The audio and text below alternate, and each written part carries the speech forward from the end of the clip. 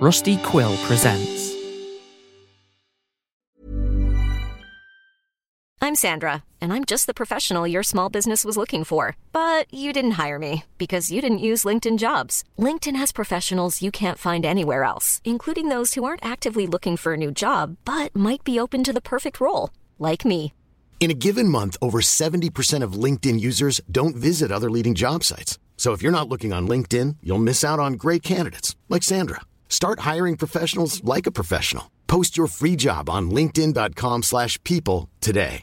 Imagine the softest sheets you've ever felt. Now imagine them getting even softer over time. That's what you'll feel with Boll & Branch's organic cotton sheets. In a recent customer survey, 96% replied that Boll & Branch sheets get softer with every wash. Start getting your best night's sleep in these sheets that get softer and softer for years to come. Try their sheets with a 30-night guarantee. Plus, get 15% off your first order at bollandbranch.com. Code BUTTERY. Exclusions apply. See site for details. Hi, I'm Daniel, founder of Pretty Litter. Cats and cat owners deserve better than any old-fashioned litter. That's why I teamed up with scientists and veterinarians to create Pretty Litter. Its innovative crystal formula has superior odor control and weighs up to 80% less than clay litter. Pretty Litter even monitors health by changing colors to help detect early signs of potential illness. It's the world's smartest kitty litter. Go to prettylitter.com and use code ACAST for 20% off your first order and a free cat toy. Terms and conditions apply. See site for details. Confidence starts with loving who you are. And when your skin feels nourished and glows on the outside, you naturally radiate confidence from the inside. Give your skin a glow up with Osea's clinically proven Mega Moisture Duo. This ultra-hydrating body care features two of Osea's best sellers, Undaria Algae Body Oil and Undaria Collagen Body Lotion. These seaweed-powered heroes use skincare-level ingredients normally reserved for your face for results you can see and confidence you can feel. Osea has been making clean, clinically proven seaweed-infused face and body care products for over 28 years. This luxurious skincare is vegan, cruelty-free, and climate-neutral certified, so you never have to choose between your values and your best skin. Glow from the inside out. Get 10% off your first order with code GLOW at OseaMalibu.com. That's OSEA Malibu.com, code GLOW.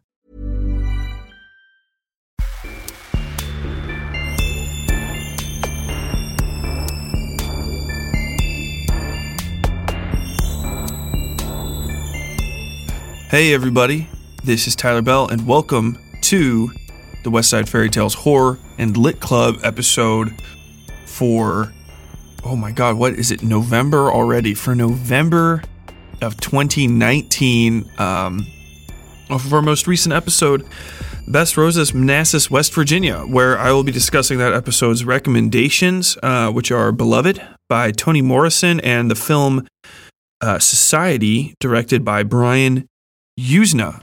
Before I hop into all that, I'll talk with you guys for a little bit. Ignore the rustling of my notes. Oh man, it just got cold here. It just got cold here today, or not today. Last week, and we have been we've been doing everything. I am just I'm so busy right now, and I know I'm going to be even busier next year because season 5 is already going to be a big thing, man. For all you longtime listeners out there, I know season 4 is the biggest season to date, and I think every season has really just been bigger than the one before it.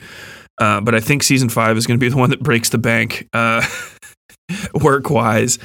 It might end, and I'll have to take like a few months to myself just to like reconnoiter after it's done, because I'm pretty sure, even right now, that it's going to be more than 10 months long, and there's probably going to be more than 2 episodes, or at least 2 episodes per month. So look forward to that. In addition to the Horror and Lit Club episodes, which won't stop. So, man, dude. So I've been writing that, and I'm already 80,000 words in. So there's that, and it's going to end up probably at least 100, or not 80,000. 70,000. I'm 70,000 words in, and it's probably going to end up at around 140,000 total words for the entire season, if not possibly a touch more, or maybe even a touch less. I'm kind of leaning to a touch more, considering how much of the story I've established. And man, I'm really excited for that for you guys. I think you'll like it. I'm excited for the rest of this season still. Like, we have some fucking incredible stories coming. Like, I can actually say that I'm excited about my own stories just because they're impactful. I think I've really hit my stride as a writer in this last couple years, just because I've been doing so fucking much writing that it's like, it's really like it's really become a part of me. I don't even know how to describe it. It is my job now. It's what I tell people I do when I talk to them. And I don't make that much money. I mean, you know, I'm not Stephen King yet, or even one of his less talented children. But man, I'm really in there. I'm really in there, and I'm really in it. I can't thank you guys enough. I do that every episode, but hey, man, I'm just doing it again. I'm doing it again. And for those of you who don't know what a horror and lit club is, because you're new to the podcast, this isn't one of the regular story episodes. I know some of the stories I lead in, especially the minisodes. I give you false lead-ins, and it turns into a story randomly. Don't worry about that with these. These are non-canon. I mean, I don't even really discuss the podcast itself. These are literally discussions of the recommendations and just me kind of chattering and letting you guys get to know me a little bit more as a person. Because I don't like the standoffish artistic types. I don't like the people that shroud themselves in mystery. Oh, what do you think? What do you think the deeper meaning is? Because usually they're just full of shit. And if they know if they start talking, the whole illusion will collapse down around them. But I'm just me. I'm just a fucking scumbag blue collar kid from the fucking west side of Cincinnati, now living in the east side of Louisville. Moving on up. And you know, I've never not been that, and I never won't be that. So I would rather just be straightforward. I would hate. I think I've probably said this on a million things, but I would hate for me to ever get like some semblance of success, and for there to be like that moment where people are like, well, what we really want to do is we want to sell you as this kind of person. And I'm like, I just want to be me. So I'm just getting that. I'm taking that opportunity off the table for people, and also creating a situation where, you know, I don't want anyone to.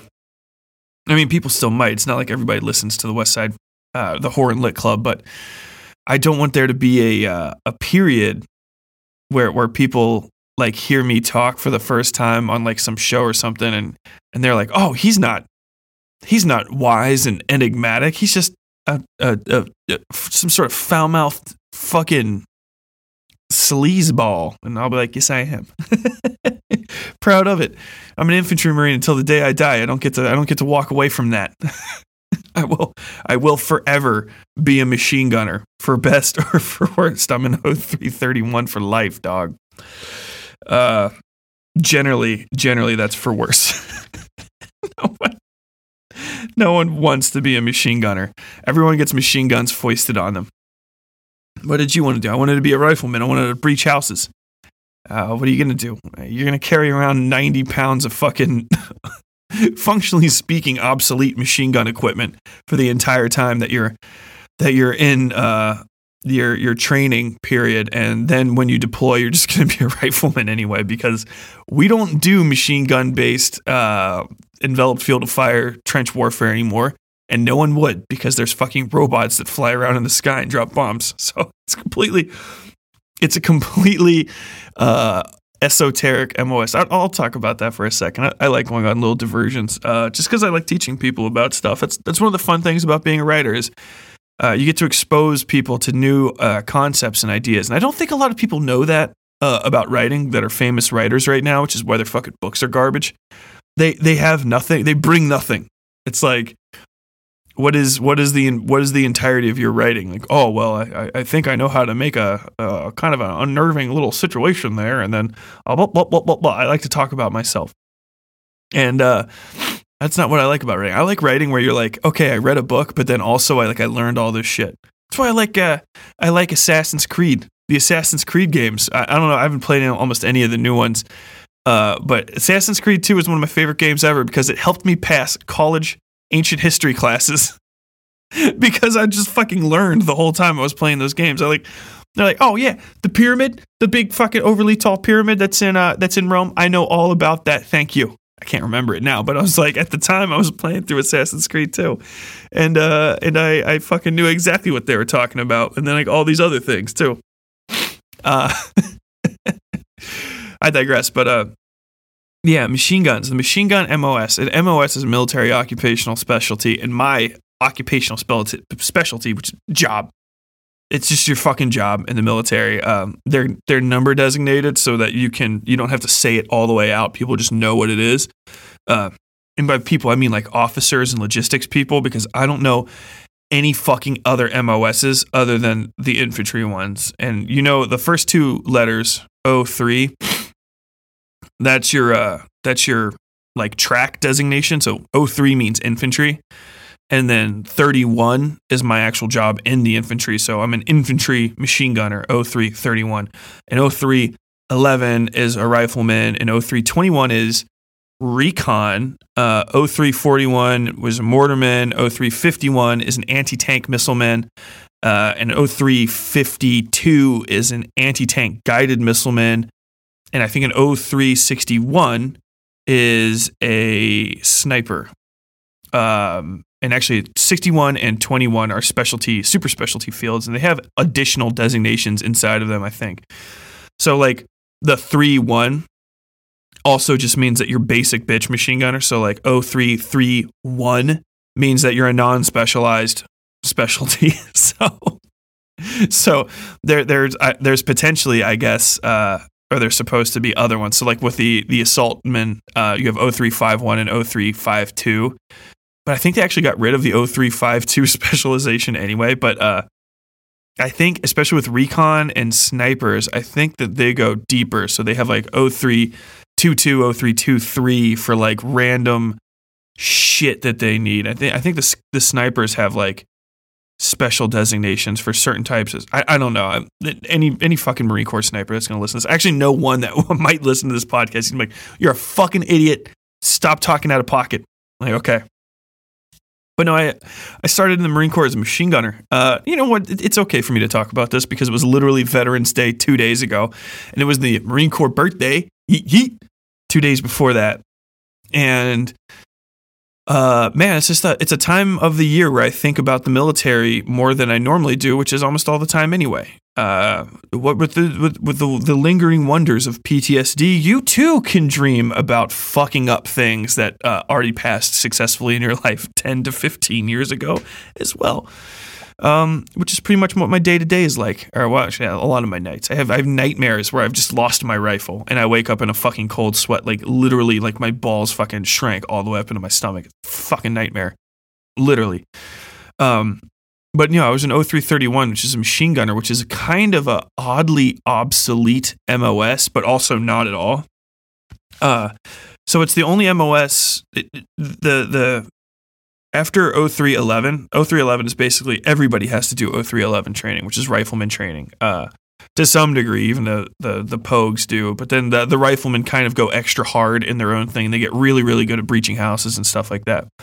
But if you're any of the other specializations, except for recon, not technically, you have to become extraordinarily proficient in certain weapons. You're literally get put into weapons platoons. So sniper rifle people get really, really good at different sniper rifles. So they can use the M40 really good. They can use the Sasser, the Barrett Sasser really good. They can use the this, that, and the other fucking all these DRMs, and they can use all the spotting equipment. For machine gunners, you can use all the machine guns. So I know how to shoot every infantry grade machine gun in the United States Marine Corps. I could probably, dude, honestly, I was just hazed so badly, I can probably still take them apart and put them back together. Even now, even the M250 caliber machine gun, the Maw fucking Deuce, dude. That thing has like legitimately, I think it's 65 different parts inside the bolt alone, and like, or in total. It's probably more like 20 or something, but it just seems like so much. Like tiny little wrench-shaped pieces. If you put them in backwards, the gun won't work at all.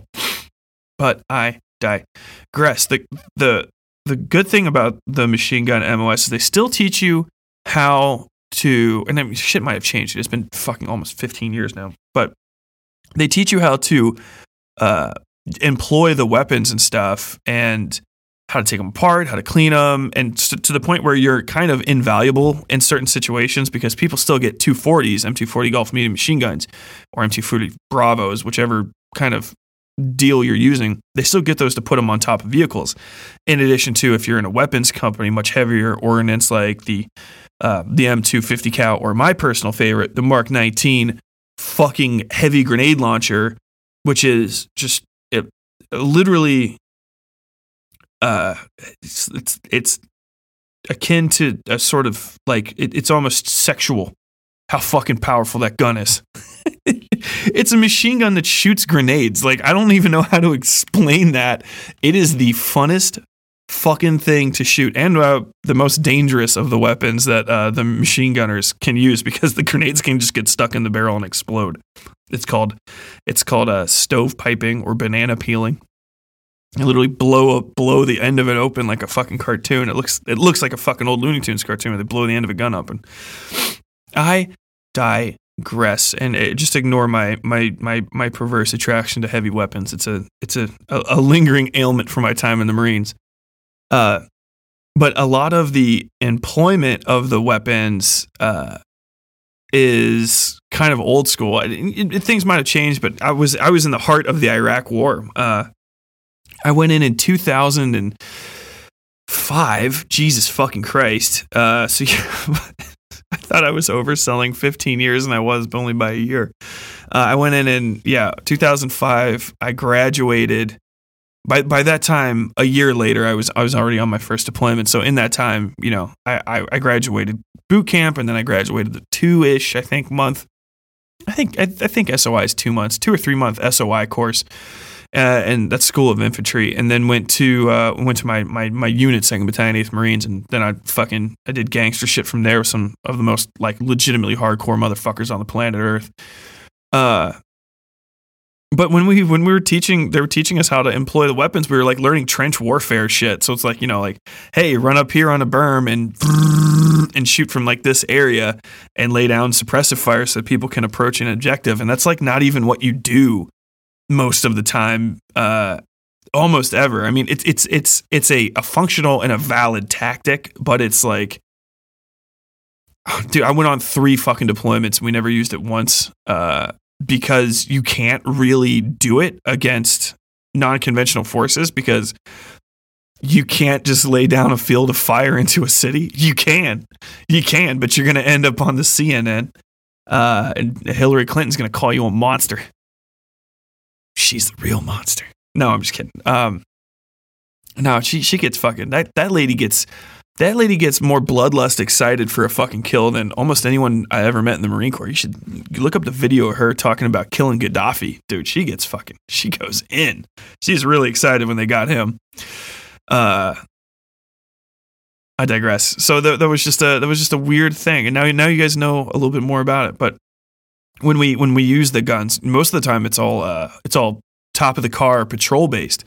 So like you put your medium machine gun up on top of a Humvee or a fucking 2-ton, 7-ton MRAP, Cougar, or whatever the fuck they're calling them right now. I can't remember the goddamn different things, but a million different trucks. Every single one of them has basically the same fucking turret assembly with minor differences, but the things go in the same. And then you're just half the time teaching a bunch of fucking idiots how to, and by idiots I mean infantry, riflemen, which crayon eaters. Close to my heart, crayon eaters. Teaching them how to use weapons that are legitimately above their fucking intellectual pay grade half the time. I don't know what it is, but dude, you get dudes that are so confident that they seem like they're smart as shit, and then you have to like ask them to do some basic stuff. And you're like, "Fuck, dude, what fucking ASVAB score did you get to get in the military?" And you legitimately cannot comprehend how to fucking lift a feed tray on a 240. It's the same as the saw. Like, don't make fun of me. My teeth are full of crayons. I can't think with you yelling at me. Dude, we talk by yelling. What the fuck are you talking about? I digress. There's a lot of really smart riflemen out there. intellect and placement in the Marine Corps just makes no fucking sense, because as stupid as some of the fucking, as dumb as some of the guys I was in the fucking infantry with, I swear to God, man, you'll run into people in S1, S2 shops that are fucking unreal. That's like logistics and intel. S1 is intel. Intel people are a fucking dice roll. Like, that's why half the time you find out somebody was crazy and they became a serial killer after the military. Oh, let me guess, not infantry. They were in fucking intel. And they're like, yes, they were in intel. Like, you sociopaths fucking love each other. I don't know what it is, but that whole area, they just attract the fucking biggest collection of mental deficients. It is mind blowing. I digress. So with that little bit of military history out of the way, and it's Veterans Day basically. I'm recording it 2 days after. It's going to come out less than a week after Veterans Day. But as a final caveat to that, before I hop into the reviews, let me just say thank you, everybody, every veteran that's out there, and you served honorably. Thanks, man. Anybody that served dishonorably, eat shit. Fucking idiot. What the fuck? How did you fuck that up? Dishonorable. Dude, it is so hard to get a dishonorable discharge. It's literally like, it's basically fucking, you have to almost murder or like rape somebody or be caught like hardcore drug peddling to get a dishonorable discharge. It's not as cool as in the movies where you like punch an officer in the face. How'd you get a dishonorable discharge? My officer said, shoot these fucking civilians, so I punched him in the face. Never happens. I've seen officers get fucking punched in the face by Marines for fucking up in combat. Hardcore, a swift thrust to your jaw off the wrist launcher, flat out, bro. And they were taken up on NJP that was dismissed because the colonel found out and was like, "Are you fucking serious, Lieutenant? You're lucky he hit you, because you'd all be dead instead. You fucking moron." All that happens is you get fucking delayed for picking up rank. Like, oh, I'm not going to make corporal in my 4 years in the fucking infantry. Oh, what now?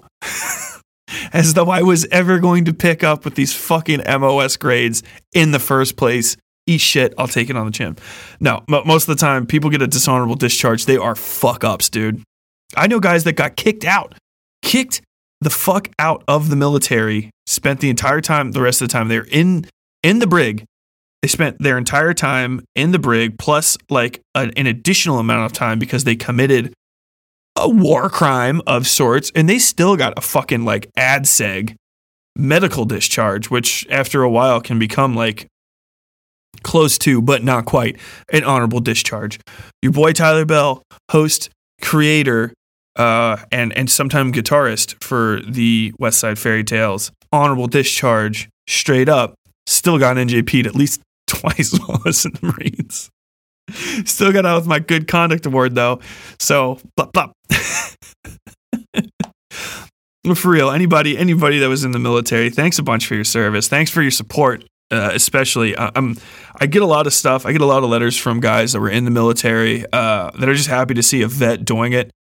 Because I'm not going to lie, it doesn't seem like you can. There's tons of veterans that end up in, creative fields and stuff, but it's not a place where you feel like you have a lot of individual value when you get out. Not a lot of people get out of the military feeling really good about themselves, even if they say a lot of like pro self-confident things. It's a real mind fuck being in the military and then getting out of it and being like, I can do something on my own because I can create things. It doesn't always quite work like that. But, if you're out there and you're a veteran, you're thinking about trying to make something, if you want to write stories about, if you even just want to try to tell the story of your own time while you were in, go for it, dude. Just fucking go for it. Don't let yourself get hung up on, like, oh man, the guys found out I was trying to be creative and shit like this. They would make fun of me. You remember that one time you told a joke and it didn't go over well in the cafeteria, and that shit just fucking like lays on your heart, the mess hall. Don't let yourself get hung up. Go ahead and try to make some shit. Go ahead, learn how to draw, learn how to fucking type, and then just stick with it and make some stuff. And we're out there for you.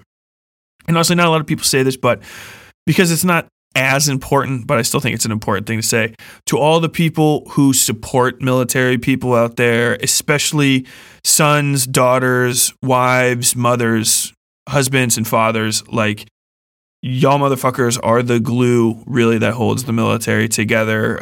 The military is its own sort of family, but it's so fucked up and defunct and incestuous that no one should ever claim it, unless you're an infantry machine gunner. Best brotherhood on earth. Fuck the police. Goddamn infantry. The most savage of cats. But no, for real. Like, if you're out there and you've got people serving and you stick by them, it sucks waiting for people to come home. It especially sucks knowing if you're an infantry wife or an infantry mom or dad, like waiting for people to come home. Especially like when I was out there. I was out there 06, 07, and 09 and 08, but not all of it. Like just 20 months total. When I was out there, I know it was hell on my mom and dad. And every time they turned on the news, they were like, "Wait to see my picture," because the news finds out shit way before the fucking military can get out there. And I know it's a nightmare. There's still people out there fucking scrapping in Afghanistan and in Iraq and shit today. So hey, from the West Side Fairy Tales family out to yours, like, stay strong, be some badass Blue Star people, and keep supporting your vets. On that note, into our first story, which is even more darker than the mildly dark stuff I was just talking about. So the literature recommendation for this month is Beloved by Toni Morrison, which was written in not written but published in 1987. And I'm going to tell you a little bit about Toni Morrison, because she's a really incredible person. She unfortunately died in August of this year. She died on August 5th in New York City. She was born in Lorain, Ohio, February 18th, 1931. So when we kind of get into the context of the stories we're going to be telling, these are stories that she most certainly grew up hearing from people. Because it's weird to think, you think of America in these little chunks in these time periods and the people that were most notable in those time periods, but you do kind of forget that there's transition times, and everybody from the 1980s doesn't die because the fucking 1990s roll out, and it's very much the same. If you were born in 1931, you very certainly grew up knowing people that were former slaves, even if they were old. And more than likely, if you were a Black American, you were directly one or two generations at best, separated from out and out full on ankle chain slavery, which is to this day in a list of the atrocities that my country has committed, I would say really close to the top, if not the top spot. The only other people that could kind of knock you for it would be the Native Americans, and I don't think they're really in a pissing contest with Black America over who got fucked harder by the white man. But yeah, it was real bad. It was real bad on both sides, all sides. Yeah. Don't even really know how to hop into this, but Toni Morrison, she came from that, or even if not quite from, so close as to be indiscernible. And Lorain, Ohio is, I'm pretty sure, pretty close to Cincinnati, if not like one of those like suburbs that's technically Cincinnati. I don't know it personally, but most of Beloved, the novel that we're going to be talking to, takes place in Cincy, and Cincinnati is an odd city. With a strange racial heritage in relationship to race and racism and slavery. It's literally it's a bad taste in your mouth, but not an absolutely broken heart. It's the way I kind of think of my hometown. I was born and raised in Cincinnati, by the way. I think I mentioned that a little bit earlier in the podcast. But I'm from the west side of Cincinnati, so I am a Cincinnati person. I was born in, I think, in Price Hill. I was baptized in Price Hill, fucking Holy Family Church, Catholic.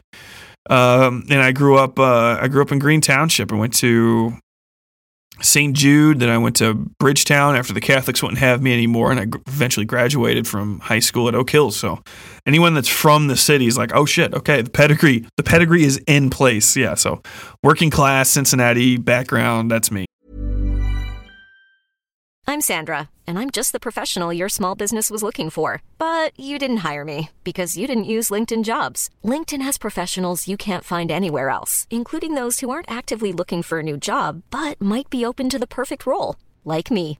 In a given month, over 70% of LinkedIn users don't visit other leading job sites. So if you're not looking on LinkedIn, you'll miss out on great candidates like Sandra. Start hiring professionals like a professional. Post your free job on linkedin.com/people today.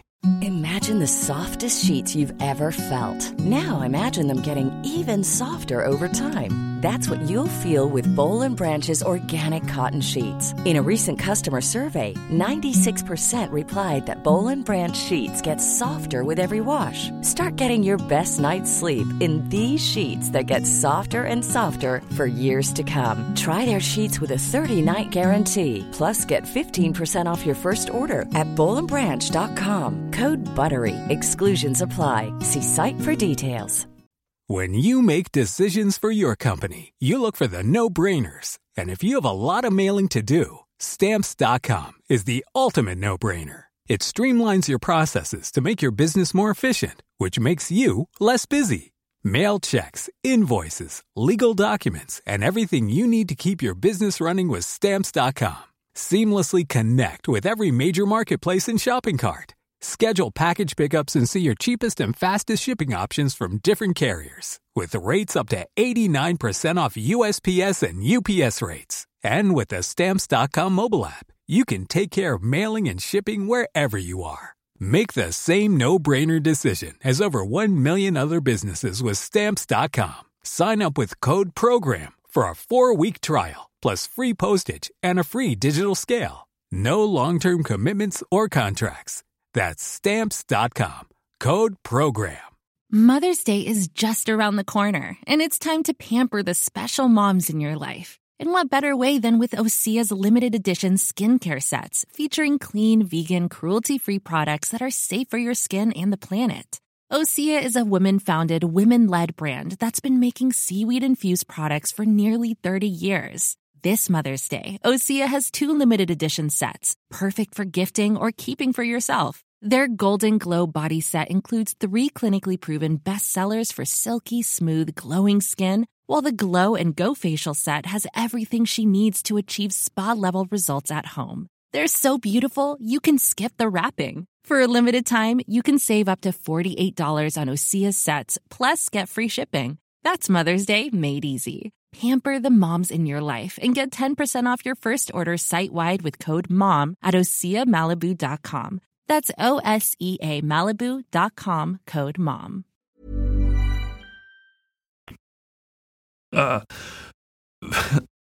Hilariously upper class to some people I knew, hilariously lower class to other people. So a true middle class, fucking blue collar person and family that I was. But Toni Morrison is from basically from my town, and she has a completely different perspective on the city than I would have ever had. If you don't know, Cincinnati was basically one of the biggest last stops on the Underground Railroad, to the point where it's a crucial thing to this telling, but also to a lot of other stories. There's the actual finish line for getting out of antebellum South. The antebellum, no, it would be the pre-bellum. Antebellum means after war, so the Pacebellum? I can't remember my Latin, I'm sorry.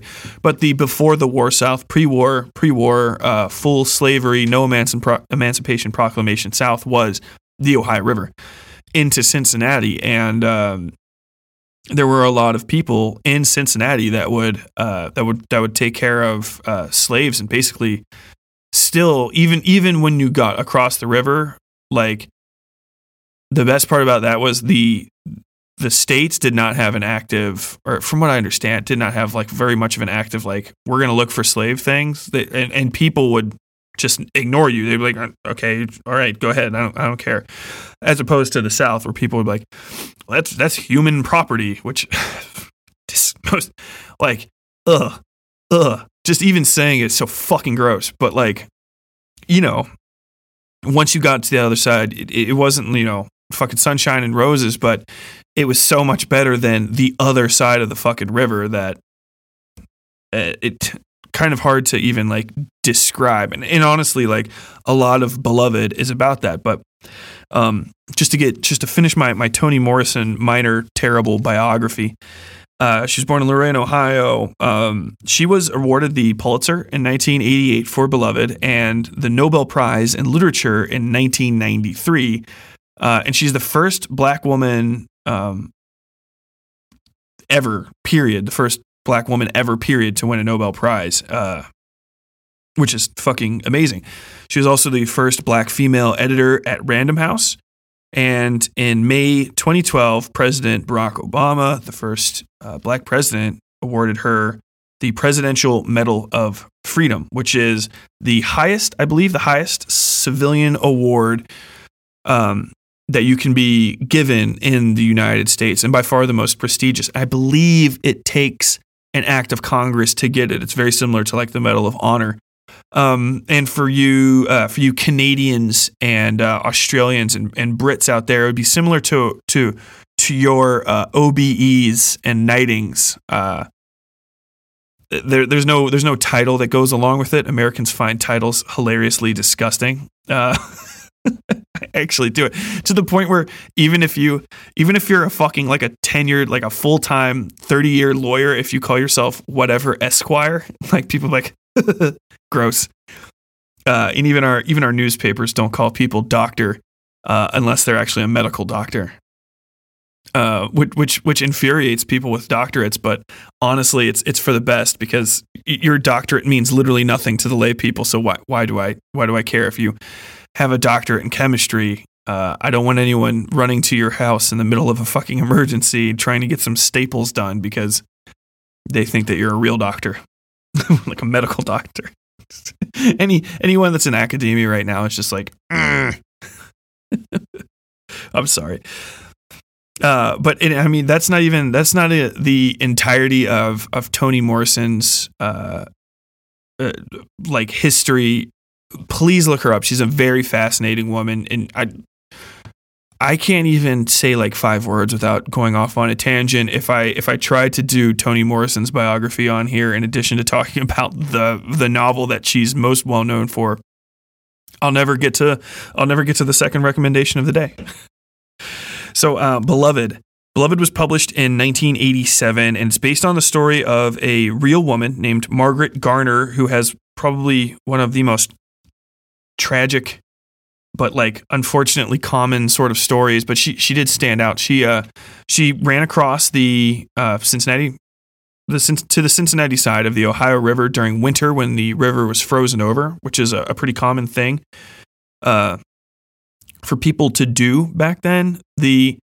You don't want to try to swim across the Cincinnati River. It's extremely broad and fairly busy in the summer months and stuff. So you're very likely to get spotted and caught. Even at night, they've got night barges and stuff going over, and people would go over by boat and stuff. You know, it's not like they would stop trying to run away from it. But the best time to go would be in the winter when it was frozen over.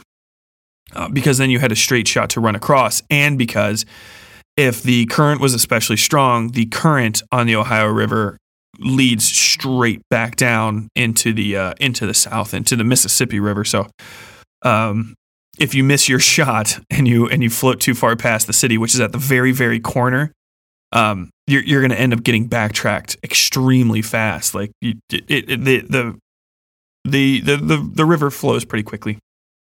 I digress. Margaret Garner fled. This was in 1856. She escaped Cincinnati, and she was famous for killing her child.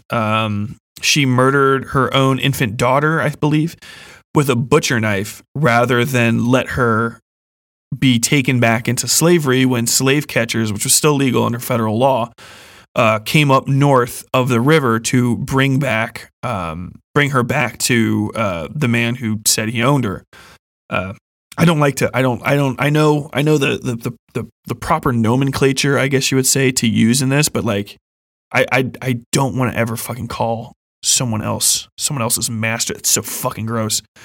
With the notable exception of my friendly freaks in the BDSM community, no one should ever be subjected to that sort of, even in memory. I don't like using it. So the man that said he owned her sent, I think a federal marshals accompanied these people, and they hunted her down north of the Ohio River and found her. And rather than let her kid, who she knew would be taken back, this is still 8 years before the Civil War and the Emancipation Proclamation, and any surety that there would be truly free black women in America, black women and men in America. She could only operate off of the assumption that her daughter would be taken back. Her daughter was what they called at the time mulatto. She was mixed, and mixed because very obviously Margaret had been raped by her plantation owner, piece of shit, in fucking down in Kentucky. And actually, I think he lived in the Louisville area where I live now. So that's the nature of the two cities I've really called home in my life. And not far, it's an hour and a half drive, but I mean, that walk was probably something in the line of a couple weeks at least, if not months, depending on the terrain and the heat in the area, so to say, the search heat, not the physical heat of the air. So it's so exhausting. But I shall persevere. So she killed her kid because she knew her kid, very much like her, would be sold into slavery. And as happened to women in that situation, she would probably be forcibly raped by other men, other black men who weren't necessarily willing to do this. They would be forced to, like farm animals, they would be forced to stud new children. They would be forced to have kids to be sold into slavery. And that it's like I don't even, and I'm gonna try not to like sermonize and shit during this. There is no part of my brain that will allow me to say like it was just the nature of the day that these things happen. It is impossible to me. Having met people from different cultures, having had to be cruel essentially in my capacity as an infantryman to people who did not speak my language and who could not communicate with me, that anyone would still be able to convince themselves that what they were doing was not inherently fucking evil. You know what I'm saying? Like it's fucking madness. Like there is no way. They're just slaves. Blah blah blah blah. Like, dude, you knew what you were doing. You knew what you were fucking doing. Honestly, being a guy from Ohio, I think my one feel about the South during the Civil War was that Sherman didn't go hard enough. I hear people that have complained about like William Tecumseh Sherman marching down south and burning everything he fucking saw. Maybe I don't know enough about it, but if I could have burnt plantations and cities built on slavery to the fucking ground, I wouldn't have stopped at Atlanta. I would have just kept going until I ran out of cities. And that's how I feel about that. Back to the story. Sorry if you're from the South, but that's I'm not sorry. I stand behind that 100%. I lived in Virginia. You think you know about racism, hearing it and stuff, and like institutional racism and shit, until I lived in fucking Virginia and I saw memorials to the Confederate dead bigger than fucking churches, and like black people having to fucking like just live near that shit. Like, fuck, bro. Like, you remember when we almost kept you down? That's the rock we give to our dead. We're not even going to build you a fucking school, but we will spend $100,000 on marble to build a gigantic fucking obelisk to dead Confederate soldiers. Like, literally suck my fucking dick, dude. Eat shit. I digress for the 5th time. No one needs me to be mad about this. Everyone else can be mad about it. So Margaret Garner was found. She was arrested and she was sent back to Kentucky. And the Ohio authorities actually did a lot. There was the prosecutor actually in Cincinnati wanted to charge her with murder,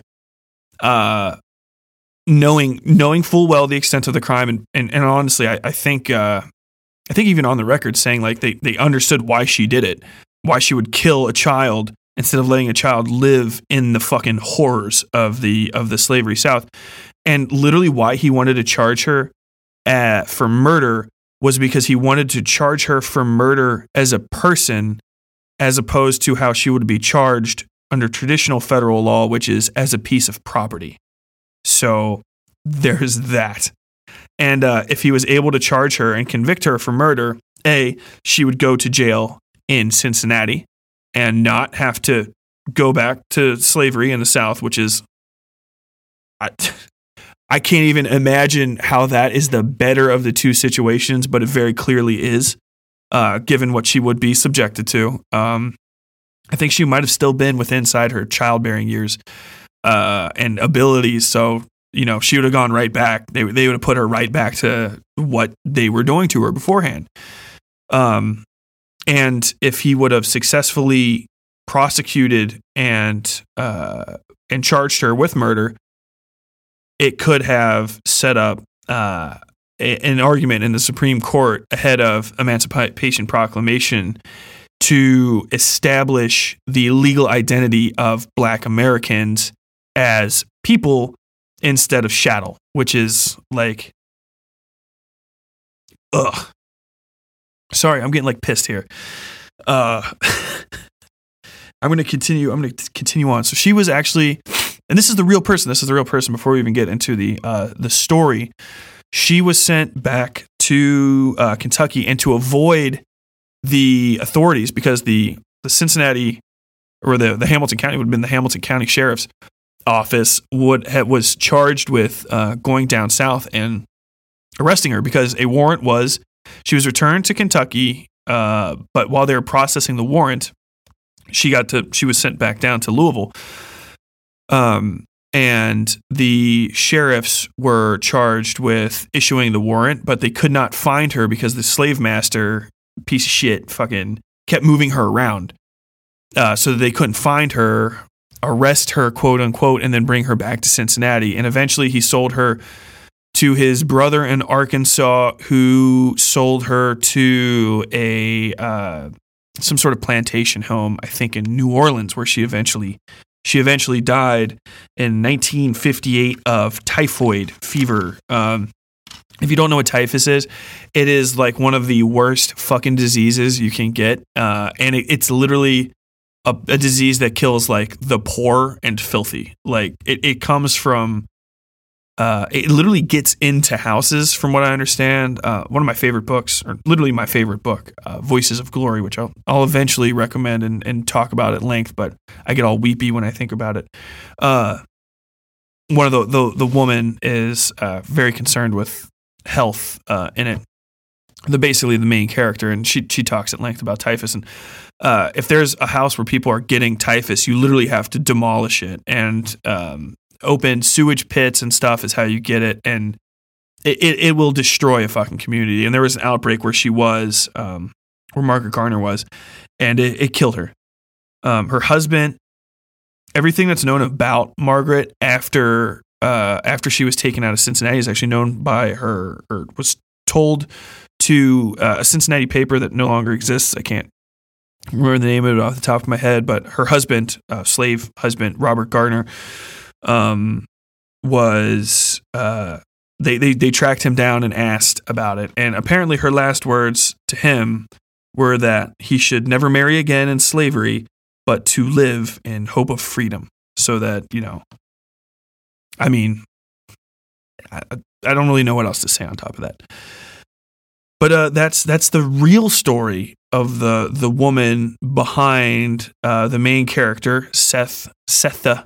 I'm not going to be able to say it right. I think it's actually pronounced. It's spelled Sethe, and I think it's pronounced Setha, like that. But I can't.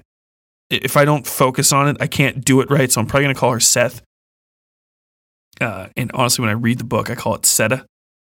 So it's just I'm not trying to diss the character. I literally won't remember to say it the right way because my brain isn't very good with that sort of thing. So, Beloved concerns and a stand-in for the Margaret Garner real person. Her name's Setha, and she is a slave on a plantation called Sweet Home. In Kentucky. I think it might have been in Lexington, but I can't remember correctly. But it was a Kentucky plantation. And you can drive through the same areas today. They are not gone. You can sometimes see the same old plantation houses. They have farms where they have horses now and stuff, but it's good old sun shines bright on my old Kentucky home. You know, that fucking song sounds just so racist, even if it's not. I don't know why. But she's from a plantation in Kentucky.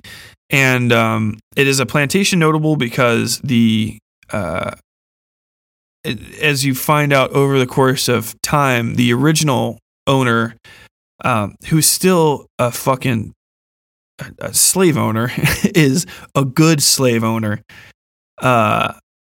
In that he treats slaves like men. He treats the male slaves like men. He doesn't call them boy. He asks them their opinions on things. He allows them the run of the farm in general. But they can't ever leave. They can't ever walk out off of the property, because if they do, people talk, and it's the South, so they'll just hang them. They'll fucking lynch people because the slave talked too funny and shit. Because honestly, at this point, even all these fucking slave masters and owners and shit knew what they were doing was instinctually wrong, and that if they didn't continually create a continuous campaign of fear against people, that they would be mutilated, emasculated. Emasculation was a thing, if you don't understand what I mean by that. Literally gelding men, cutting off their testicles or their testicles and their penis wholesale, depending on how badly you wanted to punish them. Which is nightmarish. You know what I'm saying? That would happen just because you were talking out of turn, and worse, use your imagination. It's one of those things where these medieval torture things came back, that it's unthinkable to do it to any misbehaving animal. I would not. I don't like. You kind of have to do it. You have to put dogs in choker collars, like larger dogs, just because their neck is literally so thick they can't feel it.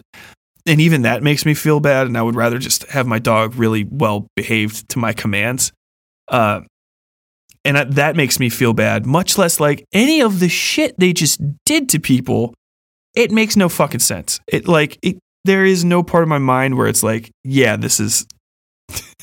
I understand how you got here. It's the evil is so fundamental, and it's, you have to get inside the minds of these people and literally just start doing mental gymnastics over mental gymnastics to get behind where they went to. But on Sweet Home, the guy that runs it, he says I treat my boys like men, something stupid like that. But eventually Sweet Home is taken over by that man's brother-in-law after his untimely death. He has a stroke, I believe, and it kills him. His wife, who is also a very nice and understanding woman, despite being a fucking slave owner, kind of just gets sick and collapses on herself spiritually, while her brother takes over the farm and just flips the dial to a full 10 out of 10 misery fest for all the black people that are living there against their will. And this is all told out of order. There's about 4 or 5 different stories going on the entire time, and they're all sort of told out of order and woven amongst each other. The book itself is very short. I read it over 2 days in like 2, 3, or 4 hour sessions and got the entirety of it out. Actually, I read it over 3 days.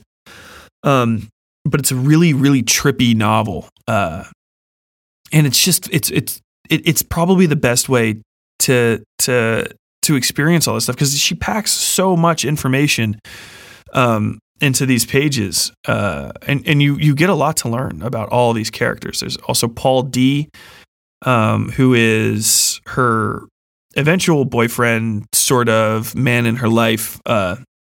Later, after Setha escapes from slavery, she runs away off the plantation. They all do at the same time. One of their number doesn't make it. A guy named 60, who is caught. His feet are burned, and he's eventually shot because he realizes that the slave runners, the woman that he was in love with, who was pregnant with his child, got away. And it's not Setha. It's a different woman entirely. And he starts singing the kid's name and laughing because he knows that kid isn't going to be caught by these men, which is like it's an incredibly powerful, if short, scene. And from there they go to the other side of the river. Paul D is caught shortly after this. I think he kind of just bums around through most of America, which kind of highlights the, like, if you don't understand things about slavery, especially if you come from, honestly, if you don't understand things about institutionalization, which is really one of the larger themes in this, although no one's really talked about it because, it's slavery kind of obviously overshadows it, but it is very much the institutionalized mindset, which I understand from being in the military. You get out, and once the structure, no matter how painful the structure was, the structure can take you apart so that it's the only thing that's holding you up. And once it's gone, you actually end up missing it to a certain degree in an ugly way, because it was at least, something that could keep you together, even though it's what really broke you. And even if you're trying to flee that thing, you'll find other things that are similar to it. You know what I mean? And slip back into that role because you've been broken as a person into believing that existence is the one that you're supposed to live, which is one of the more overarching themes of the book, in my mind, at least. But Paul D runs away, and he ends up talking to some Cherokee folk, and they point him on the right direction to get north. He never knows if he's made it north until he finally arrives at what they consider the north, which is where a certain blooming flower, you stop seeing it, and he gets all the way to fucking Vermont. Because it's kind of a nod to the fact that what's north and south doesn't necessarily conform to the borders that the Americans established after they took over the United States land mass.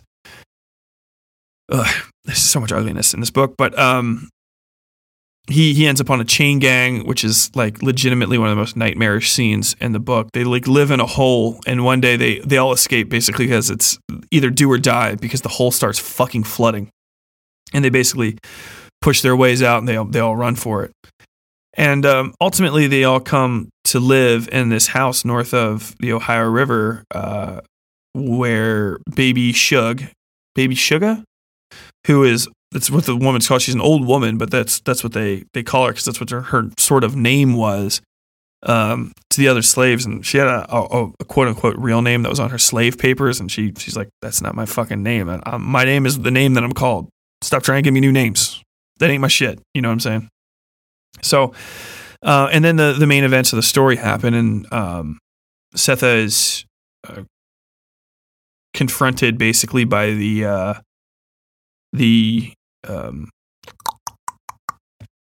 slave catchers and the federal marshal, and she kills her kid. She slits one of them throat and tries to bash the other one's brains in against the wall, but only manages to kill the one. And so in that act of murder, their house, which is I think called I-91, I think is the name of the house, I think it's just its address, becomes to be haunted by the spirit of that little dead girl. And it bothers her other daughter, who's trying to grow up, and from there you get into the real crux of the story, which I'm not going to go into 100%, but I did want to lay out all of that sort of preamble to the main story, just to talk about a little bit of the thematic things that I really like about it. And one of the most important ones, I think, and especially looking at what Toni Morrison herself said about it, is that because there's two more books in this. It's very much like Dante's Inferno, where there's one book that everyone knows and it's by far the ugliest of them, and then there's two other books in the quote unquote beloved trilogy, which I have not read. Much like Dante's Inferno, I've not read the Paradiso or the Purgatorio. So, and maybe one day, he says, knowing that day will never come. With those two, at least, I might read the rest of Toni Morrison stuff. But it's, Seth is haunted by this ghost, which is the best kind of ghost, which is a maybe it's there, maybe it's not, and it's kind of haunting everybody. It's very, very directly described as being a physical thing that is at times both repulsing and enticing to members of the house for different reasons. Her daughter likes the ghost beloved because she wants a sister and she wants companionship because her mother is often very distant. People think that she's uppity, is what they call it. Like she puts on airs and stuff. And she's sort of aloof and, like kind of she's got a holier than thou thing when in fact she's actually just very, very depressed and anxiety riddled and suffering from extraordinarily bad PTSD symptoms, in all honesty, and a lot of survivor's guilt and guilt in general for various things that she's done or had to do or had done to her, and so she's an aloof, lonely person because of this, and it's very sad. It's even more sad because I understand that character. I mean, obviously, I can't quite wear her shoes, but I've had them on my feet after a fashion. I've had survivor's guilt, still have survivor's guilt to this day. It's a fucking nightmare. I've had the fortune for myself to have been able to talk to people that understand these things and understand the power of forgiving. Not even necessarily other people, but especially yourself for things, and especially for things that you don't have any control over. Sorry, I thought I heard a very odd noise. Maybe I did, maybe I didn't. But I think it was my phone was vibrating against my. Yeah, okay, yeah. Jesus Christ, that scared the fuck out of me. Ruining the seriousness of the conversation. But yeah, so that's why she's kind of isolated from other people, and she's got terrible scars on her back and inside of her as well, that the scars on her back are a tree, they say, and it's got its roots are deep inside of her, like beneath the flesh. And she feels ugly for the things that have been done to her and for the things that she's done to survive. In the immediate aftermath of the first phase of their escape attempt, which fails, she's caught by two of the men who work for a school teacher, who's the guy that takes over the Sweet Home Plantation after the death of his brother-in-law. And they hold her down, rape her, and steal her breast milk. She's a pregnant woman. They literally steal her breast milk from her, which I can't even. Like, what do you say? What the fuck do you say to that? And it's an extraordinarily powerful image. It's horrifying. And it's disgusting, but you don't get to. I say very much. I say this, especially anybody that's listened to Monstro, which I wrote. I don't believe it's okay for me to blink or look away or grimace in that instance, because you know what, we have to share and carry that burden because it did happen. You know what I'm saying? And you can't make that person feel better by ignoring it, which is very much what kind of happens to her in this, and that is where Beloved is. And she has interactions with other characters and stuff. And I'll leave that to you if you haven't read the book, or if you have, because I could fucking go on about this all day. And speaking of going on about this all day, this is one of the very first Oprah's book club books. And by far, I think the biggest of the Oprah's book club successes, to the point where I think Oprah herself, she had Toni Morrison on her show. If you guys don't know who Oprah is, man, I just realized that recently, that people might not know who Oprah Winfrey is anymore, other than like a kind of a name. But like, she was one of the most powerful people on earth in the entertainment industry for a while. She was a fucking kingmaker, using just the most strict sense of the term, or the least strict sense of the term. I don't know. I digress. But she was on record as saying there wouldn't really have been an Oprah's book club if she hadn't been able to recommend. If it wasn't, I think she literally said, if it wasn't for Toni Morrison's wonderful love of words and desire to share them with the world. So like she suggested that book on like national television during the daytime, and it's wonderful that it's out there. I mean, it really is, because you can forget stuff. I mean, and you shouldn't, but you should, but you shouldn't. You know what I'm saying? Like, well, actually, no, you just shouldn't forget stuff. You should forgive things. It's the hardest thing to do. It's the hardest thing to do. And you can't tell somebody to forgive other people. You can suggest it. You can suggest for people to forgive themselves. You can't make them do it, or it cheapens the experience. I tell you that as a person that has experienced some things personally, you know. But like, don't worry, I didn't do anything horrific. most of what I hate myself for is fairly banal. But that is very much what the character of Beloved represents, is the things that you have lost and sort of overblown in your mind, you know, innocence and beauty and youth and promise, and how all those things, the character of Beloved is a greedy, selfish, and self-absorbed monster of sorts. And by the end of the book, she has literally, they say it, she's grown to overshadow the woman who is her mother, so to say. And I think that works on obviously the direct level is a horrifying image, but as a metaphorical construct, it's fairly amazing. She let her guilt and her truly nostalgia for in the most direct sense of the word. I think there's a better German word for what I'm trying to think of, but I can't quite bring it to mind.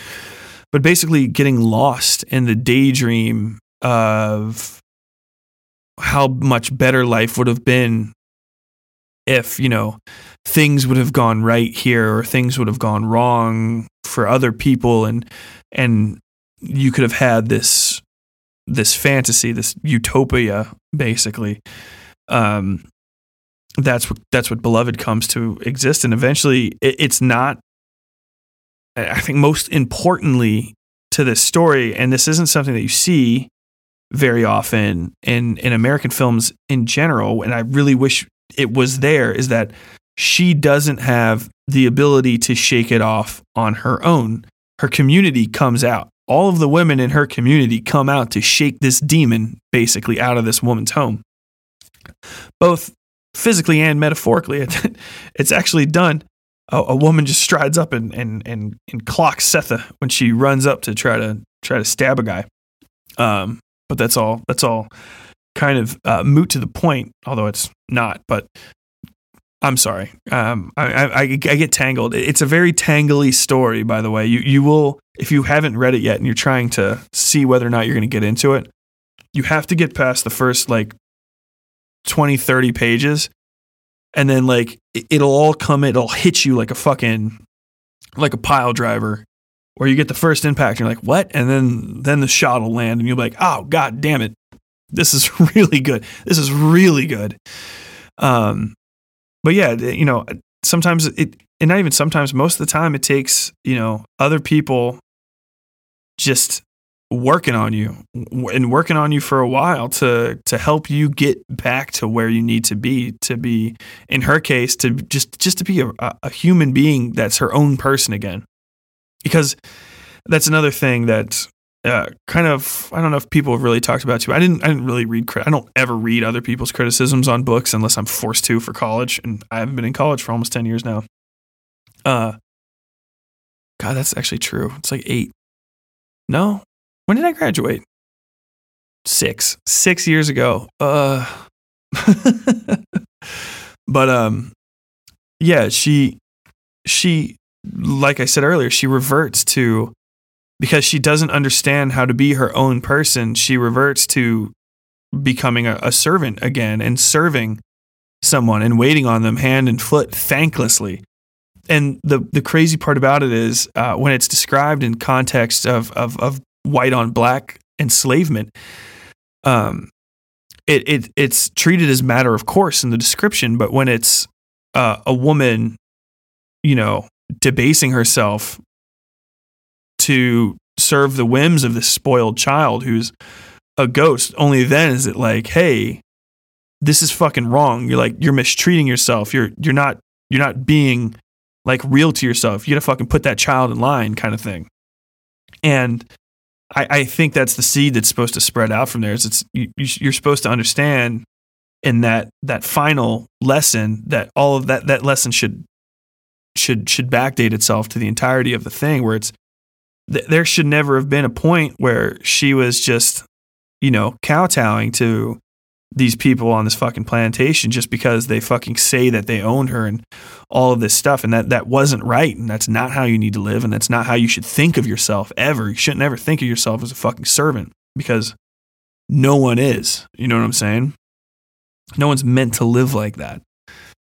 And that's beloved. 10 out of 10, highly recommended. And I think my final note for this is that the book was banned by 5 schools, I think, in America, is what I've read.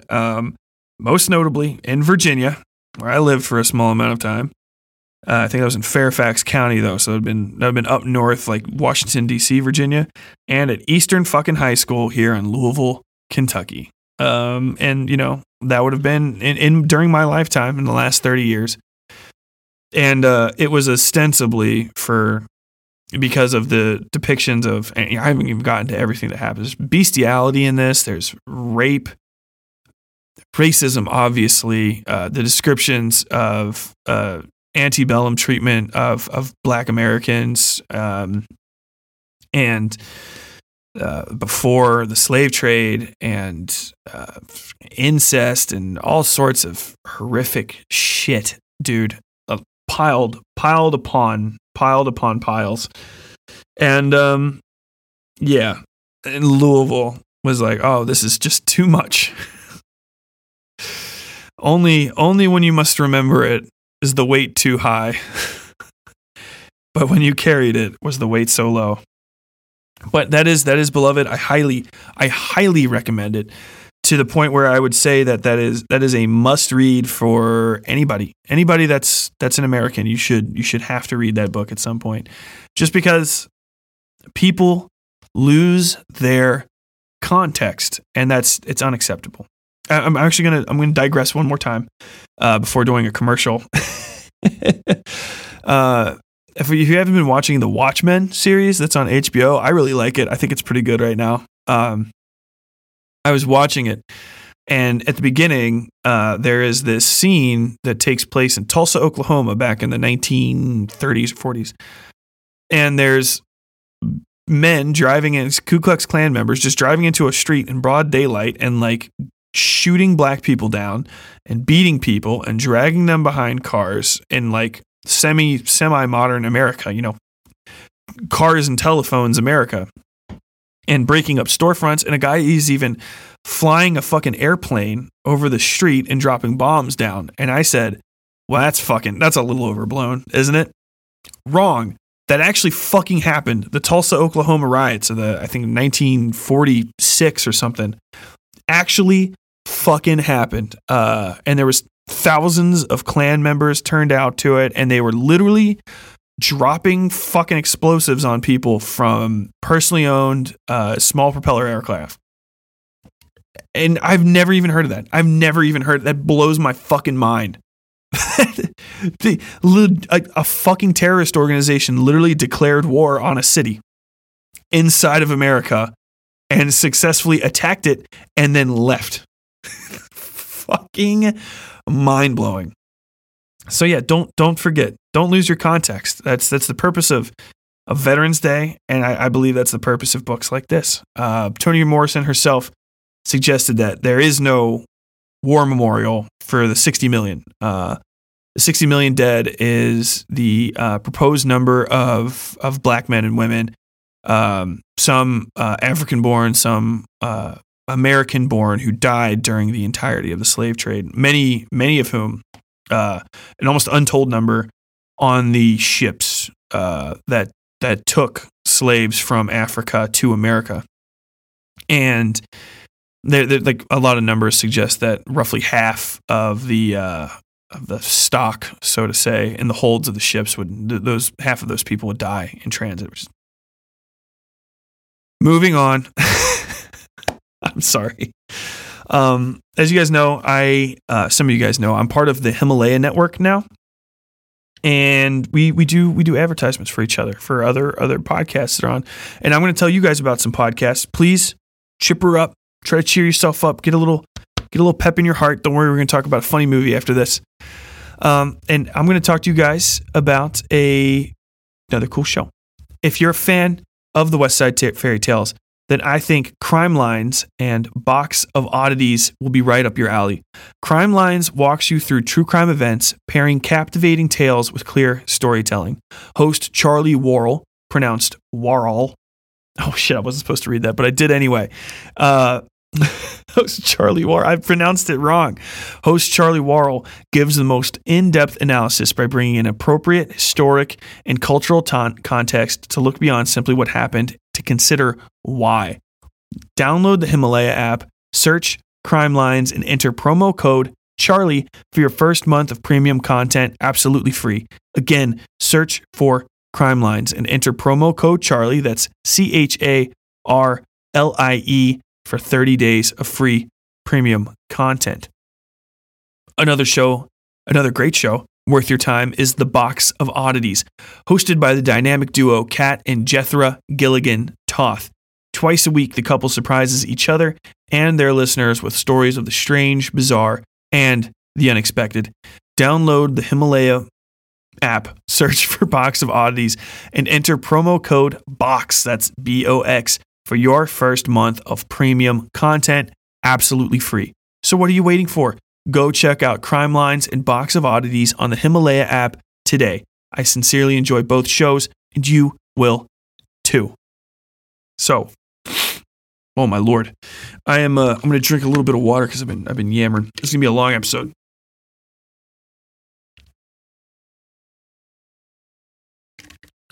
So I won't take too long on Society, but it's just a great film.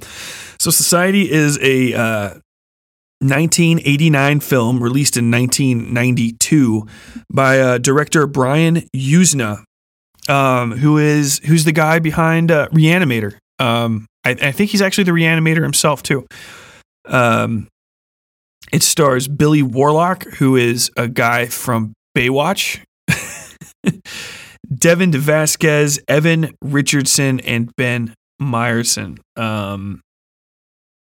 And this is a fucking crazy movie. You should absolutely watch it. It's on Shudder. Shudder's not a sponsor, but you should fucking get Shudder anyway. I really want Shudder as a sponsor just so I can get it for free because it's fucking awesome. It's a horror movie streaming service, but Society is on there. The movie starts off strong. I didn't mean to blow the mic out there. The movie starts off strong, like very strong. It is so fucking great. And it's kind of campy, and especially campy at the end when it kind of arguably shouldn't be, because I could do a remake of this movie, and I would make it so much fucking worse. It literally could have been almost to like a fucking, well, maybe not quite Jacob's Ladder, but definitely like a top 10 horror movie if it would have been played a little less tongue in cheek, but it wasn't. But that doesn't matter. It is ostensibly a body horror flick, and it's the body horror stuff is fucking great. Like just misangled legs and arms, accidental extra limbs or fingers and eyes in odd places throughout the beginning of the film. It concerns a young man named Bill who was taken in by a family of aristocratic Californians, I believe they are, and his sister, who's slightly younger than him, is about to have her, they call it her coming out, which is a real thing. It's a holdover from old Europe when young women between the ages of, I think it used to be between the ages of about 10 and 12, but now it's between the ages of like 14 and 16, which is slightly better, kind of announce themselves to society in that very particular British sense, as in not poor people, but all the rich people that make decisions. For real. And rich titled people. You know what I'm saying? This is much more American. So, you know, while they have it's much more Monopoly Man than Lords and Ladies. But the original coming outs were literally to basically strut your girl around and let everyone. You're literally just trying to sell your daughter. It's a daughter auction. That's what coming out is. It's very painted. It's painted very nicely, but it's like, hey, look, she's pretty and she speak good. Now show them you can dance, honey. Show them how you dance. And right around then is when things get weird. So she had a boyfriend right before the coming out ceremony, and he thinks that she's been acting very weird, and he's been acting very weird by stalking her. And he bugs the coming out ceremony, and you hear, first we eat, then copulation, and so like they have an orgy, like a gross rich people orgy, and from there the mystery sort of begins. That guy goes missing shortly after, and Bill starts noticing odd things about not only his family, but some of the other wealthy families in their social circle, one of which has a girl he's mildly attracted to and who's mildly attracted to him. Her hips start going in the wrong direction while she's laying in bed one time. And he's like, hey, wait, what? And he looks at her again and everything's fine.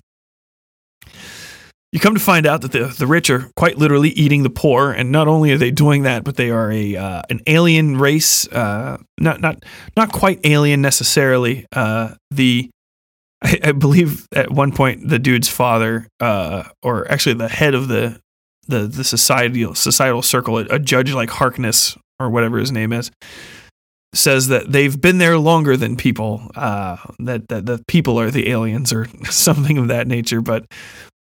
You find out that they eat through a ceremonial orgy called the shunt. The only thing better than the smell of the hunt is the taste of the shunt. And from there, man, we go full body horror, and that's the ass end of the movie.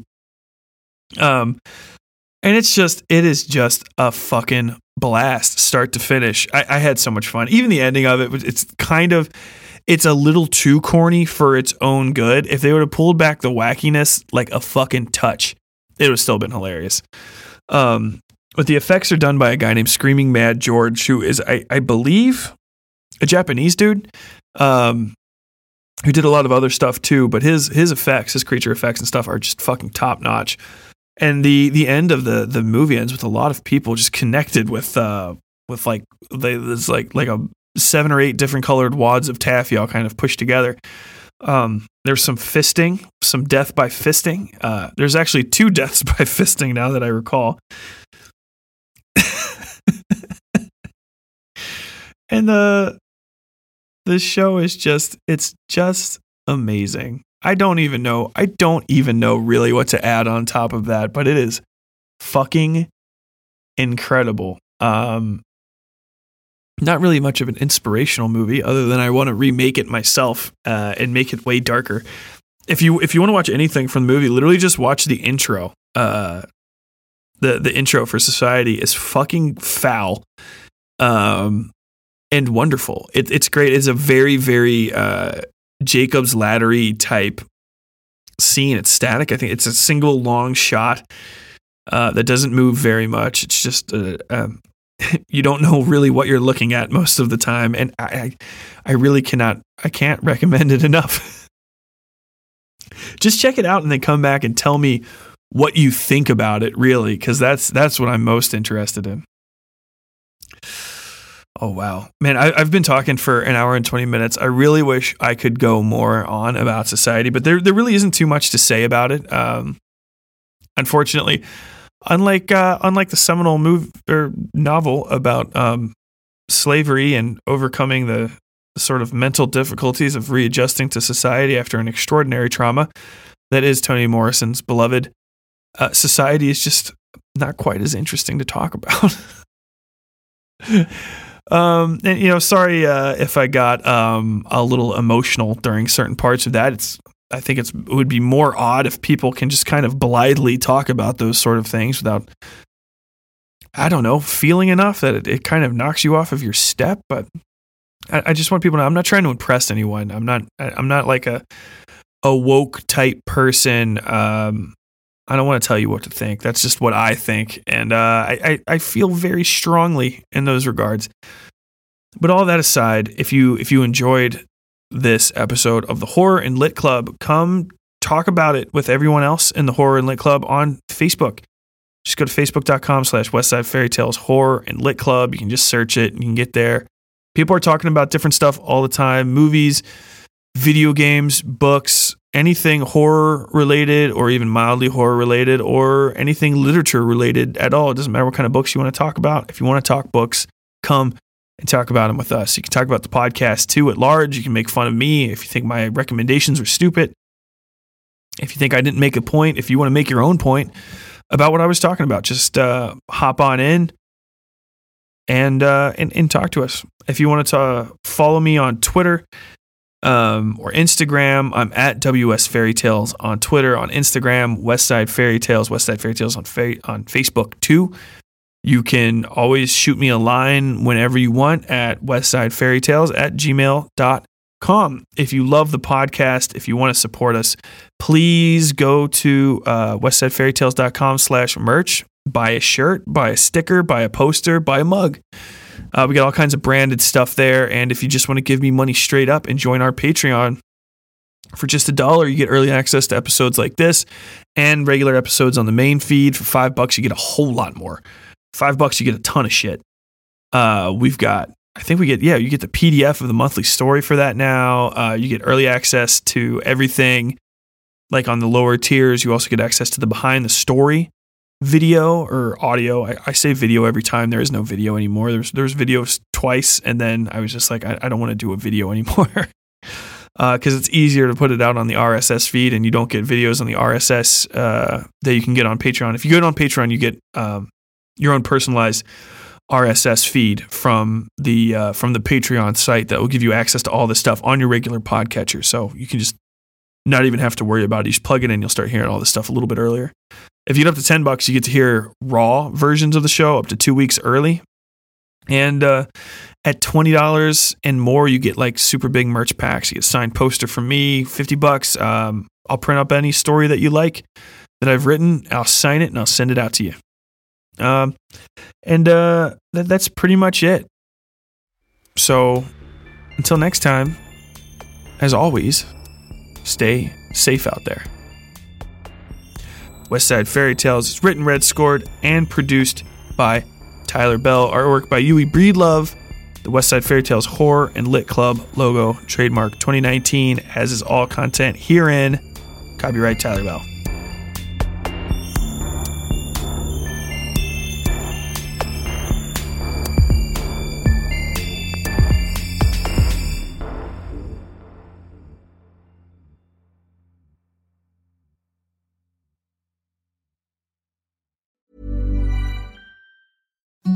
imagine the softest sheets you've ever felt. Now imagine them getting even softer over time. That's what you'll feel with Boll & Branch's organic cotton sheets. In a recent customer survey, 96% replied that Boll & Branch sheets get softer with every wash. Start getting your best night's sleep in these sheets that get softer and softer for years to come. Try their sheets with a 30-night guarantee. Plus, get 15% off your first order at bollandbranch.com. Code BUTTERY. Exclusions apply. See site for details. Something's not quite right in the quiet mountain town of Targrady, West Virginia. Months after a local teen was lynched in the dead of a hot summer night, two men stand charged with murder in what the majority opinion considers to be an open and shut case. But Adelaide Stevenson, a young crime reporter from Charleston, is finding out the smallest cracks in the official narrative run far, far deeper than she could have ever expected. Join Adelaide in West by God as she navigates small-town secrets, the dubious ethics of her own profession, and the dark whispers of an ancient creature, known to some as the Witchem Woman, who prowls the shadowed hollers that lie between night and nightmare. Sent on overnight assignment to cover the start of the trial, Adelaide quickly realizes the story she's been told, and been telling, doesn't make sense. Cryptic assertions of a concrete alibi are emailed to her by the family of the accused. Nobody in town seems comfortable discussing the basic facts of the case, and the murder she's been writing about wasn't the only tragic death this summer. Adelaide extends her stay against the wishes of her editor, and her investigations take a complicated and dangerous turn as she discovers the true depths of the mysteries surrounding Targrady. The only real evidence from the night of the murder may lie in the hands of a notorious local crime family led by an enigmatic woman known as the Fetid Queen. Local authorities seem to grow more hostile by the hour, and even Adelaide's own career might not survive this assignment. Featuring an eclectic cast of characters ranging from violent and horrifying to outlandish and fabulous, West by God is a must-read novel for anybody who enjoys Twin Peaks, Stephen King, and all the creepy places you find just off the path in the woods. It is the debut novel of Tyler Bell, a USMC infantry combat veteran, former crime and courts reporter for the Charleston Daily Mail, and creator of the award-winning Westside Fairy Tales horror and dark fiction podcast. Due for release by Henlow Press in October of 2023. Learn more at westsidefairytales.com/westbygod.